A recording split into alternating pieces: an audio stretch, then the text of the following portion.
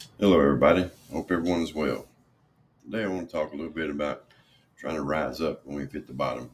What can we do? What steps can we take? First and foremost, we got to have the will. We got to want it. We got to want to get up. If we don't want to get up, we're not going to. Got to set a goal. Set short-term goals and long-term goals. As we hit those goals, it makes us realize we're getting somewhere.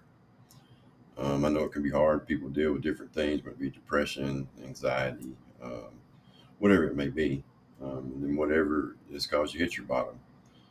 For me, it was drugs, like I said, and I've got caught in that whirlwind for a long, long time.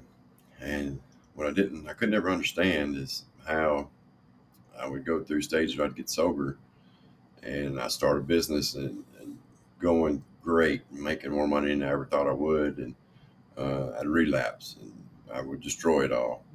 And I'd always blame it on somebody else. Of course, it was her fault or whatever, but every time it was mine. Being a drug addict is a very tough thing. And people who aren't, you look at drug addicts and just think that they're just nothing. But it's just not true. Different things have caused people to get on drugs. More times than not, it is being prescribed prescription pain pills. Listen, I'm 15 years old and was prescribed them. And from that point on, I had a doctor at the age of 16 who would prescribe me any pill that I wanted, would actually bring them to my house, or not actually to my house, but he would meet me at a store and bring them to me.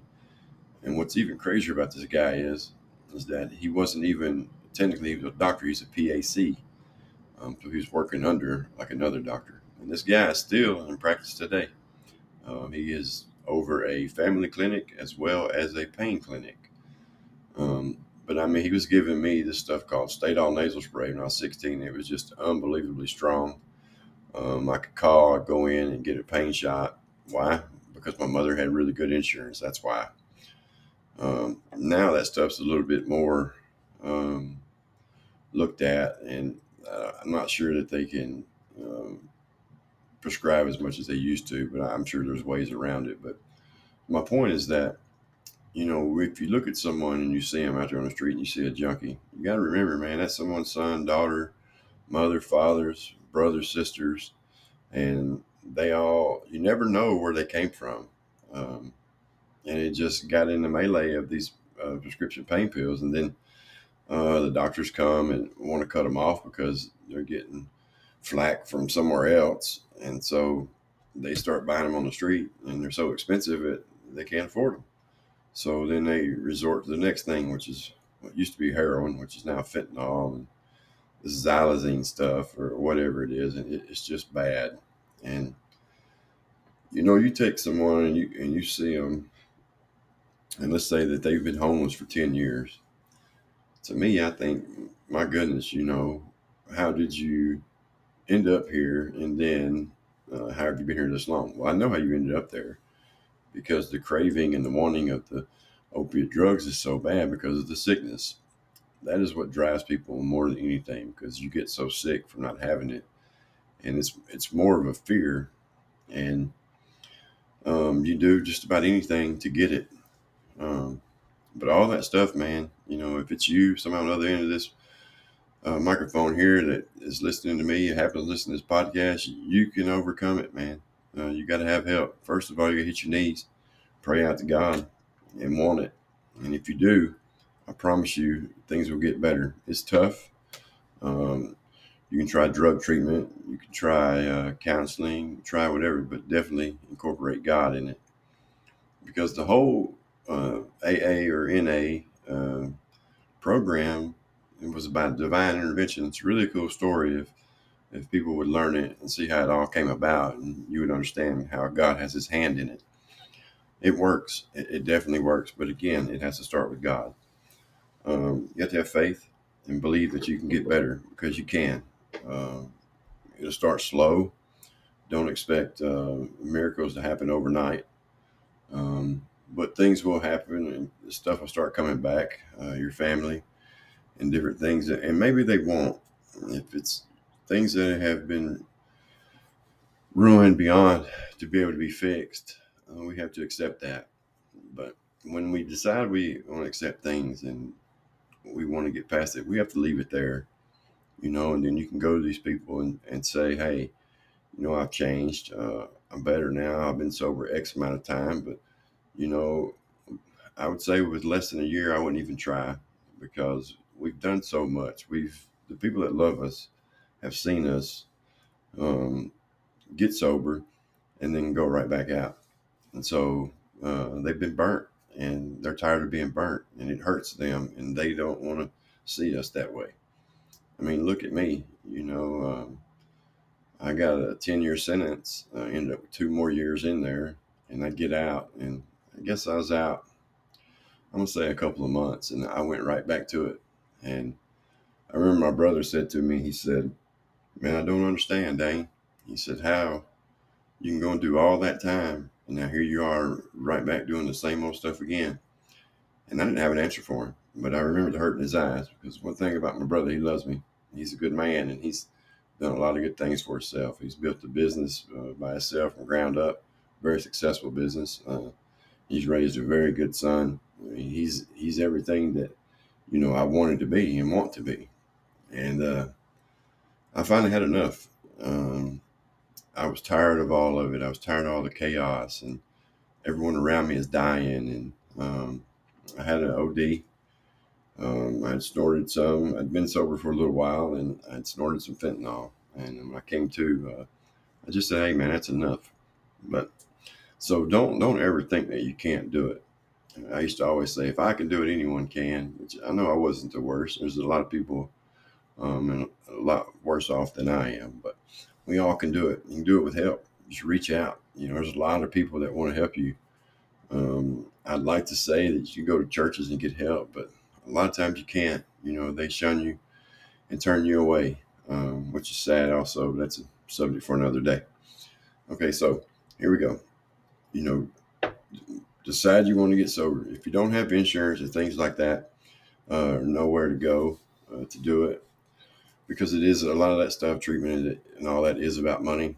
There's certain places like in the Nashville area, Vanderbilt. You can go to Vanderbilt and the psychiatric place there and tell them, hey, I need to get detoxed, and they will do it. And there's some really good people there that really care. Everyone there, the staff and everyone there are just amazing. That's where I went. I mean, you could do things like Suboxone if you wanted to. It didn't work for me. I tried it a few times. I'd always relapse on it because it was still activating those receptors in my brain. And then there's some other place. I think Meharry may do it. I'm not really sure about anywhere else, but there's also some treatment places like Buffalo Valley. If you don't have insurance, they work on they get grants and things like that. So there is help out there. So don't think just because you don't have insurance and money that you can't get any, or you're going to get top of the line. No, but I'm gonna tell you, I've been at the treatment centers where I didn't have the insurance, and I've been at the ones where I had insurance, and they're all the same. I was in Florida at some of the nicest ones that you could go to. I promise you're going to get the same thing that you need at the ones where you don't have insurance. So don't think of that way either. If you do have insurance, I can tell you a really good place to go is Recovery Unplugged in Brentwood. There's some amazing, amazing people there. Again, it goes back to everyone cares.